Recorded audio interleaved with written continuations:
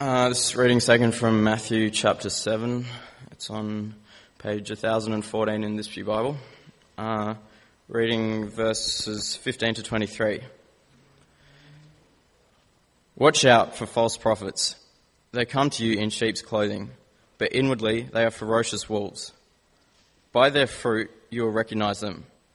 Do people pick grapes from thorn bushes or figs from thistles? Likewise, every good tree bears good fruit, but a bad tree bears bad fruit.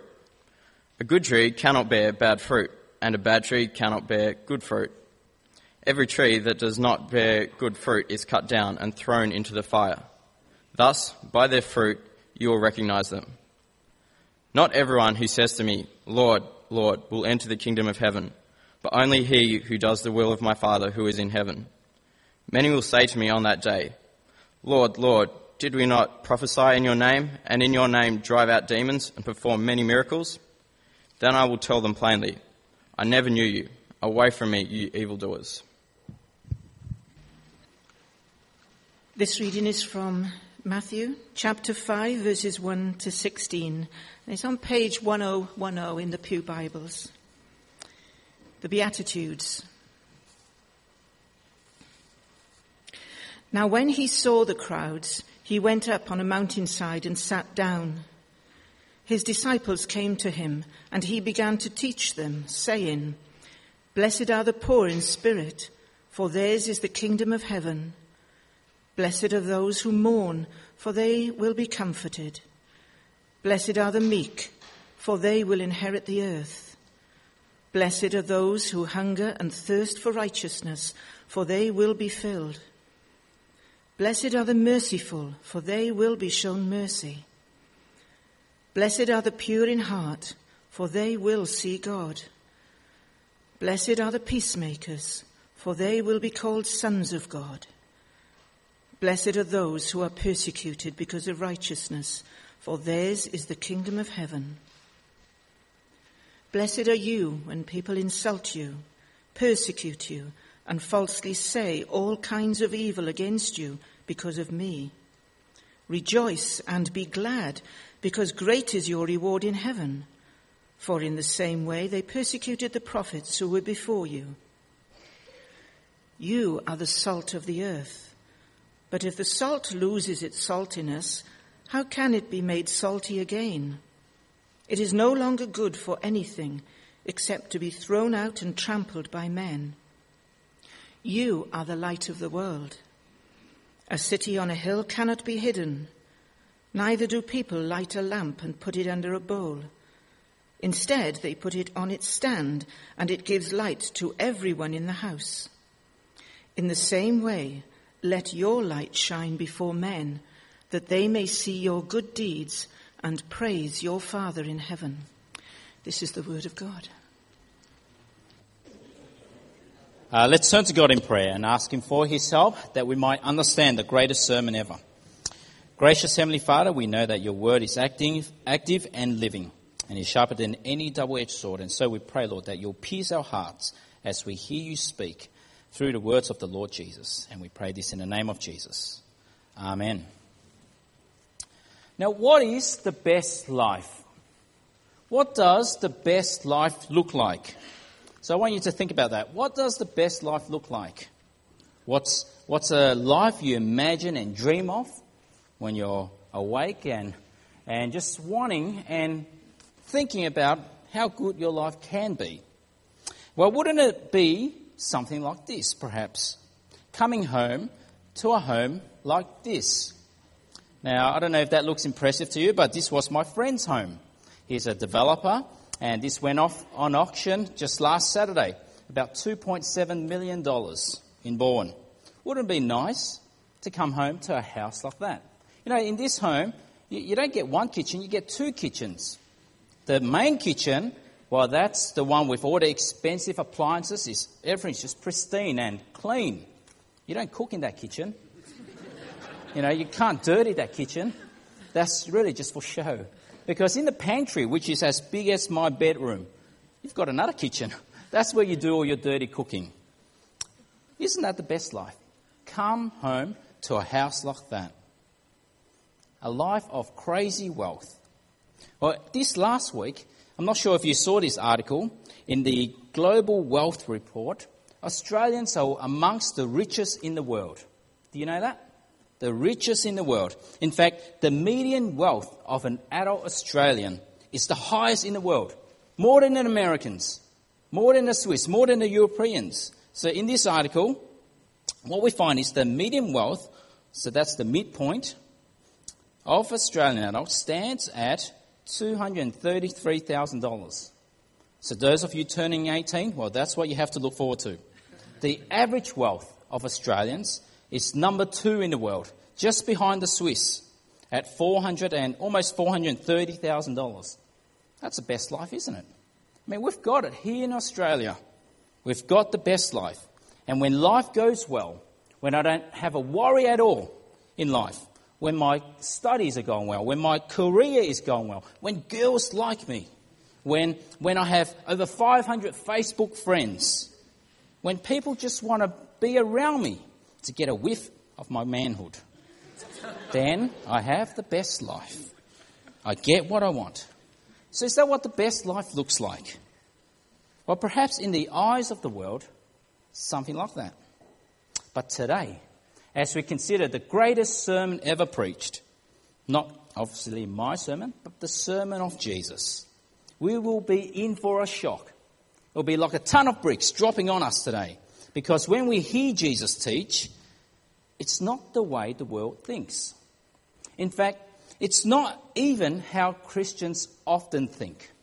And that's because Christians, us, we so often and very sadly blend right into this world. So you can't even tell who are the Christians and who aren't.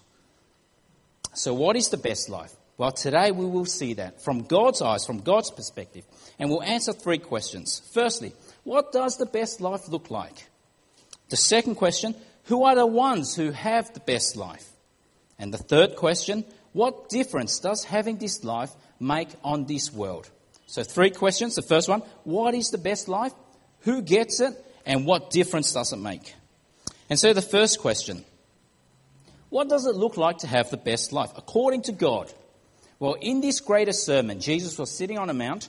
There was a crowd before him and he was teaching them. And he was in a sense saying, you want the best life? Well, you must be blessed by God. You want the best life? You must be blessed by God. But then what does it mean to be blessed? It sounds so religious, doesn't it? You know, it's a blessed day. You're so blessed. God bless you. I'm so blessed. Oh, bless your heart. And it sounds so religious, but what does it mean?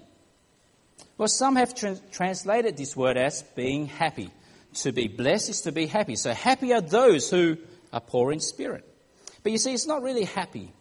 Being blessed is not being happy, but happy is an emotion that changes, that goes up and down. I might be happy tomorrow, and today, and tomorrow, when my coffee beans runs out, I might be sad. And so happy is an emotion, but being blessed is different. Being blessed is not a feeling. It's not an emotion. Being blessed is to have the approval of. Being blessed is to have the approval of. And so we sing songs, blessed be thy name. Bless the Lord. What does that mean? Well, we're actually approving of God, that he is glorious, that he is wonderful, that he deserves our praise and honour. So that's what it means when we bless God. But then when God blesses us, he's saying to us, you have my approval. My favour rests on you. You have my favour. I bless you. That's what it means to be blessed by God. But if you think about that, that is amazing. This is the God, the maker of heaven and earth, will look down on you, earthlings, and say, my favour, all my power and glory, my favour rests on you. I approve of you. I bless you. And so if you are blessed by God, well, that is the best life. That is the best life you can have. And that's the best life you can have now. But what are these blessings? Well, let's look at our passage. So please turn to Matthew 5. What are the blessings? Well, we read some here. Yours is the kingdom of God. The kingdom of heaven. Yours is the kingdom of heaven. That means you are one who belongs to God. You are one who belongs in God's kingdom. And so what that means is that you have eternal life. That is to have the best life. That is a life that goes on. And so when you breathe your last breath here on earth, when your heart is failing, though your breath might stop, your heart will go on. Sounds a bit like a Celine Dion song, but what I mean is that you'll continue living. You have eternal life. What else do we see here to be blessed? You will inherit the earth. I mean, we live our life so absorbed by the things we can lay our hands upon, by the balance in our bank account. But God is saying here, to have the best life means you will inherit the earth. All that God owns will belong to you. We get so caught up by just the things we can lay our hands on God. But God said, all of this will be yours. What else does this blessing include? You'll be comforted. You'll be filled. You'll be shown mercy. You will see God. You will see God. That is incredible. God is holy. God can't be anywhere near sin and sinners and rebels. But yet you earthlings will one day lay your eyes upon the holy God. I mean, Moses, the great Moses in the Old Testament, he wasn't even allowed to see God. He only got to see the trailing end of God's glory. But you, earthlings, will get to see God. You'll be called sons of God. Sons of God. You'll be adopted into God's heavenly family as a son. Now, I know the ladies here, the women here, the girls here are thinking, what about the ladies? Can't we be called daughters of God? Why son of God? Well, you see, in the ancient world, to be son means to be the heir. And so it's actually not a put down to call the ladies here sons of God, because it means you are an heir of God and you will inherit all that is God's. And so this is to be blessed by God. All those things. God is saying, I approve of you. My favor rests on you and I bless you. And that is the best life. That is the great life.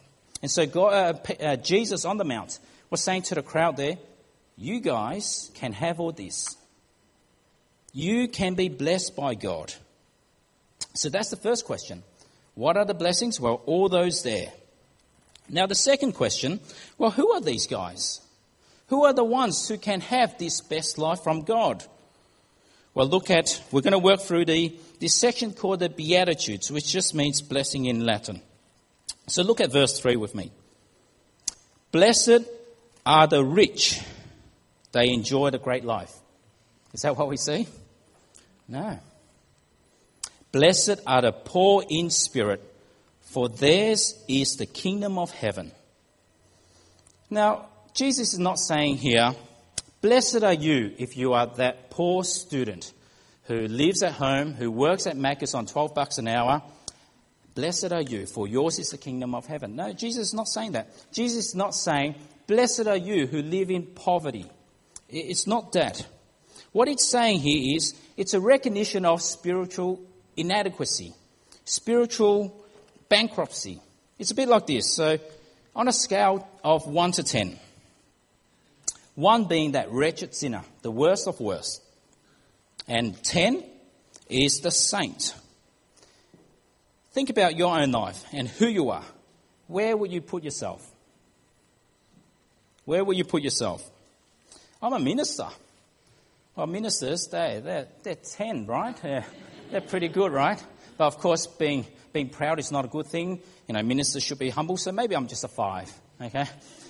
Well, what about the typical Aussie?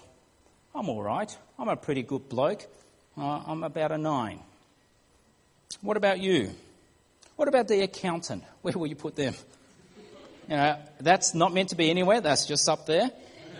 What about the second-hand car dealer in Dandenong? You know, where will you put them? Well, the poor in spirit says this: I am a 1 and nothing more. I am a 1 and nothing more. And so I plead to God, God, have mercy on me, a sinner. God, have mercy on me, a sinner. And that's what a Christian is. That is what a Christian is. Have you noticed this is a good way to remember what Christians are? Notice the spelling. Christ, I-A-N, Christ and Ian. No, Christ, I-A-N. Christ, I am nothing. A good way to remember what a Christian is. Christ, I am nothing. And so I turn to Christ. I beg for mercy. And God in his mercy gives you the best life. For yours is the kingdom of heaven. Now let's look at verse 4. What do we read? Blessed are those who are always happy. They never know sadness, have no worries, concerns or stresses. Is that what we see? Blessed are those who mourn, for they will be comforted. Now, this is not saying you have to be the teary, cry all the time type of person. The one who loves to watch chick flicks just so that you can cry and so that you can be blessed. It's not talking about that. What this is saying is, blessed are those who mourn over the sins of the world. Blessed are those who mourn over their own sins. And so when you consider the atrocities in this world, when you look at the news, when you see all those terrible things that human beings do to each other, does it sicken you? Do you mourn over that? Does it actually hurt your heart when people abuse each other? Do you grieve over the sins of the world, knowing this is what we've done to God's world? And do you mourn over your own sins? Now, I suspect that this is true not just for me, but also for you. I suspect that I am a worse sinner than you think that I am. I suspect that I'm more corrupt than you think I am. And I think the reverse is true too. I think you're in fact a worse sinner than I can see. You're in fact more corrupt than what I can see, because I don't see into your heart and you don't see into mine. But what this is saying is, blessed are those who recognize, who mourn and know I am corrupt. I am bankrupt. And who, like Paul says, what a wretched man I am. Who will rescue me from this body of death?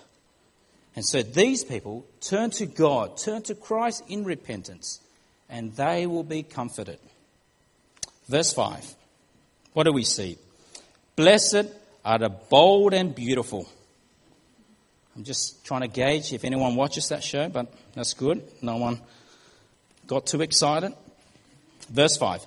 Blessed are the meek, for they will inherit the earth. You see, Jesus turns things upside down here.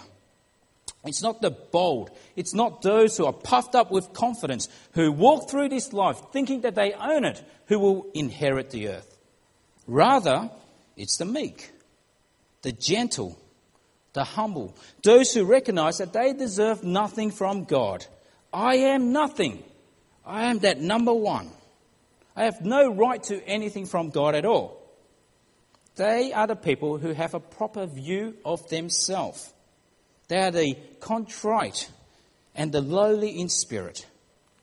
Now, Martin Lloyd-Jones, he puts it this way, and he puts it really well. Martin Lloyd-Jones, a great theologian and pastor.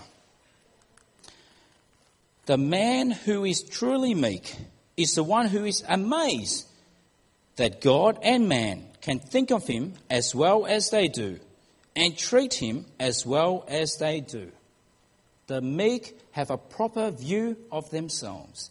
And these are the ones who will inherit the earth. Look at verse 6 now. Blessed are those who hunger and thirst for money and success. They are the ones that make it in life. Is that what we see? Verse 6. Blessed are those who hunger and thirst for righteousness, for they will be filled. What is this saying here? Well, this is saying that I don't have righteousness. I don't have it. I'm malnourished righteously. I don't have a right relationship with God. I don't live my life righteously. I thirst and hunger for it because I don't have it. Now, I wonder if you've ever experienced real hunger? Now, we don't really get to experience this in Australia because we're so blessed here. But have you skipped 1 or 2 meals and your stomach churns and it feels like it's digesting itself? All the acids are going crazy. Have you felt that? And you hunger and thirst for that Big Mac and latte. Is that hunger? Well, not really. Not really. Now, some of you may know that my parents, and I was one as well, was a refugee from Vietnam. When my parents left Vietnam, I was still inside my mother's womb. When they left Vietnam on a boat, like those boat people, they left Vietnam, didn't know where they would end up. They hungered and they thirsted on that boat. There wasn't enough food.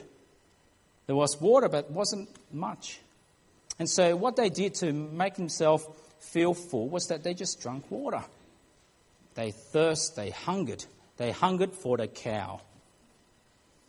We need a hunger and thirst, not for the cow, but for righteousness, because we don't have it. We don't have it. And to these guys who thirst and hunger to relate to God rightly, to live a righteous life in this world, well, they will be filled. They will be made righteous. Now, what about verse 7? Blessed are the hard and thick-skinned. They never let life hurt them. Is that what we see? And verse 7, blessed are the merciful, for they will be shown mercy. You see, it's those who recognize that they are no better than anyone else, that I'm just as bad as you. I'm perhaps even worse than you. And if I know that, then I want to be merciful to you.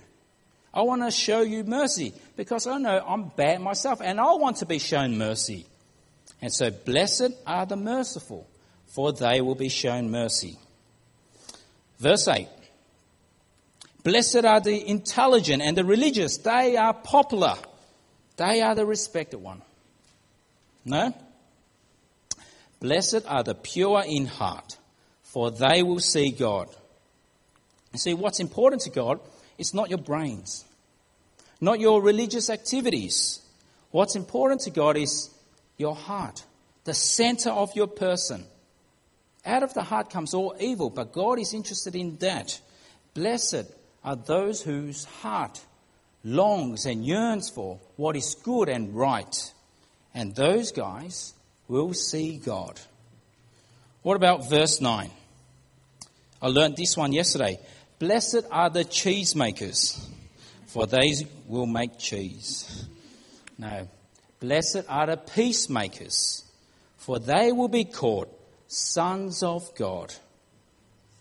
Now, it's not the troublemakers that are blessed, not those who fight and love to fight, the suicide bomber, but blessed are the peacemakers, those who promote peace between people, those who promote peace between man and God by holding out the message of peace, by holding out the message of the gospel, by holding out the message of Jesus, his death and resurrection for them. It's the peacemakers who will be the heirs, the peacemakers who will be called sons of God. What about verse 10? Our last one. Blessed are the popular, those who experience no pain, no suffering, escape every trial in life. The world might think that way. But verse 10 says, blessed are those who are persecuted because of righteousness, for theirs is, it's the present tense, is the kingdom of heaven. Now, isn't that strange? How can that be? Does it actually make sense? To be persecuted means to be blessed. It just doesn't make sense. But in case we're reading this wrongly, look at verse 11 and 12. Blessed are you. Notice the change in person. It changed from the third person to the second person. Not blessed are those, but blessed are you now. Blessed are you when people insult you, persecute you, and falsely say all kinds of evil against you because of me. Because of Christ, for the sake of Christ. And so you can rejoice and be glad, because great is your reward in heaven. For in the same way they persecuted the prophets who were before you. And so in the eyes of the world, if you are persecuted, you're the losers. You are those who are despised and rejected by the world. But in the eyes of God, you're the winners. You're the winners. But why must there be persecution? Well, we must remember the words of Jesus. John 15, no servant is greater than his master. If they persecuted me, they will persecute you also. The world crucified our Lord Jesus. They're not going to treat us any better. The Apostle Paul, Philippians 1, for it has been granted to you on behalf of Christ, not only to believe on him, but also to suffer for him. 2 Timothy, in fact, everyone who wants to live a godly life in Christ Jesus might be persecuted. Maybe will be persecuted. No, will be persecuted. And so genuine Christians, genuine disciples of Jesus will be hated by this world. And so if you think about that, it makes sense. You live a righteous life. You live a life that God desires. By implication, you condemn the world. Because by your living, you're saying they're living the wrong way. Just try saying a few things or testing this out in life. Try to say at your workplace, amongst your colleagues, at school, I think marriage must always be between one man and one woman. That's the institution of marriage. To muck around with that is wrong. How will the world treat you when you say that? Try saying abortion, it's just like murder. You're killing a human being. Try say that at school, at work, in this world. Would they like it? No, they will persecute you. How dare you impinge on my rights? Now, on the world stage, persecution happens on a world scale. In this year, just this year in Egypt, almost 50 churches were burnt with all the violence that was happening. In Pakistan, what we prayed for before, last month, 85 Christians were killed when two suicide bombers ran into the church and blew themselves up. In Pakistan, we also heard from Ian and Dorcas this morning. They talked about these target killings that happened. In North Korea, there are about 300 Christians in North Korea. About 1/4 of those Christians are believed to be living in forced labour camps because they refuse to join the national cult around their founder, Kim Il-sung. Christians face persecution in a total of 133 countries in the world. That's 2/3 of the world, Christians are persecuted. Each year, about 150,000 Christians die, not because they just die because of their faith in Christ. Now, according to another study, the International Society for Human Rights, this is not a Christian group, but they observed that 80% of all acts of religious discrimination in the world today are directed at the Muslims? No. At the Buddhists? No. At the Christians. 80%. What this means is that Christians are by far the most persecuted religious body on the face of the planet. Does that break your heart to hear of these things? No, it doesn't break your heart. It's shocking news, isn't it? But it should not be surprising. It should not be surprising. Jesus told us himself. But yet, if you are hated for the sake of Christ, you in fact have the best life.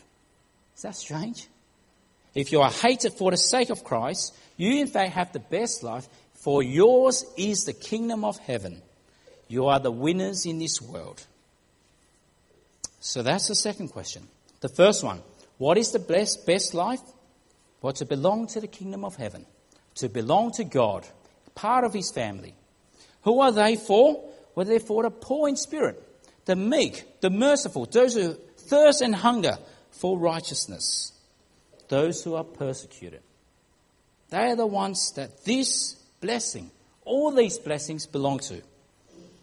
Now the third question, what difference is this meant to make on the world? Well, the difference, Jesus goes on to say, you are to be the salt and light of the world. Now, what did Jesus mean by that? Well, firstly, let's consider salt.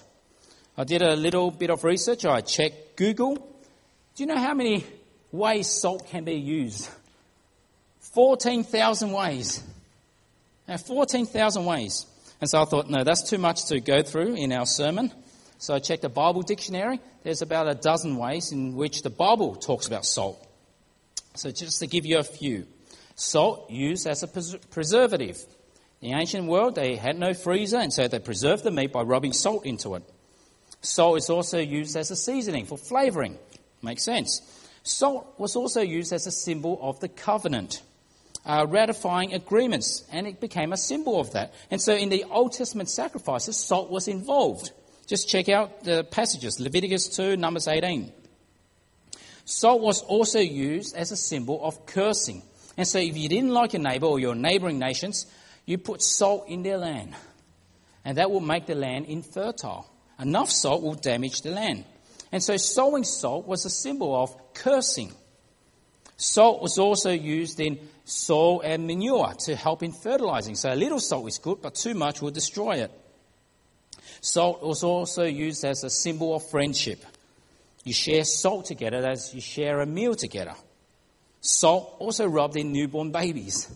Don't think we do that anymore, but that's in Ezekiel. Salt also a means of paying taxes. And so when Jesus says, look at verse 13 with me. When Jesus says, you are the salt of the earth, what did he mean? What did Jesus mean? Which of those? So look at verse 13. You are the salt of the earth. But if the salt loses its saltiness, how can it be made salty again? It is no longer good for anything except to be thrown out and trampled by men. So what's Jesus saying there? Is he saying, you Christians are to be the preservatives in this world, to preserve moral order, moral goodness in this world? Or is Jesus saying, you are to be like the seasoning of this world? You Christians are to make this world taste good. Is that what Jesus is saying? Or is Jesus saying, you are to be the salt as in the covenant people of this world? Well, there may be truth in all of those, but I think what Jesus is getting at here is actually clear in the passage itself. You don't actually need to know the different uses of salt to work it out. Because if you look at this passage, you actually see some parallels. Just as you are the salt of the earth, you are also the light of the world, and you're also the city on a hill. And so what's the common thing in those three images? The salt, the light, and the city on a hill. Well, salt is only useful if it remains salty. Light is only useful if it's allowed to shine. And a city on a hill, well, you can't stop a city on a hill from standing out. So what's the common thing in those three images? Well, Philip Jensen, he's a great Bible teacher, and he puts it this way. What's common is the need to be distinctive. The need to be distinctive. The need to be different. So Jesus is saying, you are the salt of the earth, the light of the world, the city on a hill, because you are different. You have to be different in this world. You have to be different from everyone else in this world. You must stand out. And so if you think about Christians who are persecuted, they are persecuted because they stand out. Ian and Dorcas Dines, who shared with us, if you consider their life in Pakistan, it will be remarkably, dramatically different from the lives of those around them. But then he goes on to say, Jesus, if you lose your saltiness, what is he saying? Well, if you lose your distinctiveness, you're no good. If you, as a Christian, blend in with the rest of the world, you're no good. You're just worth being thrown out. No need for you. Or if you're the light of the world, you're meant to shine. But if your light is not allowed to shine, if it's covered, well, you're no good for anything. You're no good at all. Or what about the city on a hill? Well, what this is saying is that you, in fact, can't hide. You must stand out. Now, in the ancient world, just like being in the country today where there are no street lights, where it's pitch black, and at night, the only light that's guiding you is the light of the moon. But if at the distance you see a city on a hill, the light from that city will blaze into that pitch black. It will stand out like a beacon. And so Jesus is saying here, if you are the blessed one, if you have the best life, if that is you, then you must be different. You can't blend in with the rest of the world. You must be different. In fact, it's impossible for you to be not different. And so that's why the world hates Christians, because you are different, and they will persecute you for it. And so you're like the salt in their wounds, because your righteous living condemns them. And so it's impossible to be a disciple of Jesus, a genuine disciple of Jesus, but also loved by the world. It's impossible to be both. Because if you are, then you've lost your distinctiveness. You've lost your saltiness. Your light has been covered up. Your very point for being in the world is gone. And so you are in the world, but you are not of the world, because you are amongst the blessed. That is, to you belong the kingdom of heaven. And so what's the best life? What is the best life that we've seen today from the greatest sermon ever? What does it look like? Well, I suspect it's nothing like what we ever imagined. It's not the world's rich. It's not the world's famous. It's not the comfortable. It's not those who are beautiful, who have it all, who seem to go through life so easily. They do not have the best life. In fact, it's this. It's the poor in spirit. It's those who mourn over their own corruptness, their own sins. It is those who are meek. It is those who hunger and thirst for righteousness. It is those who show mercy.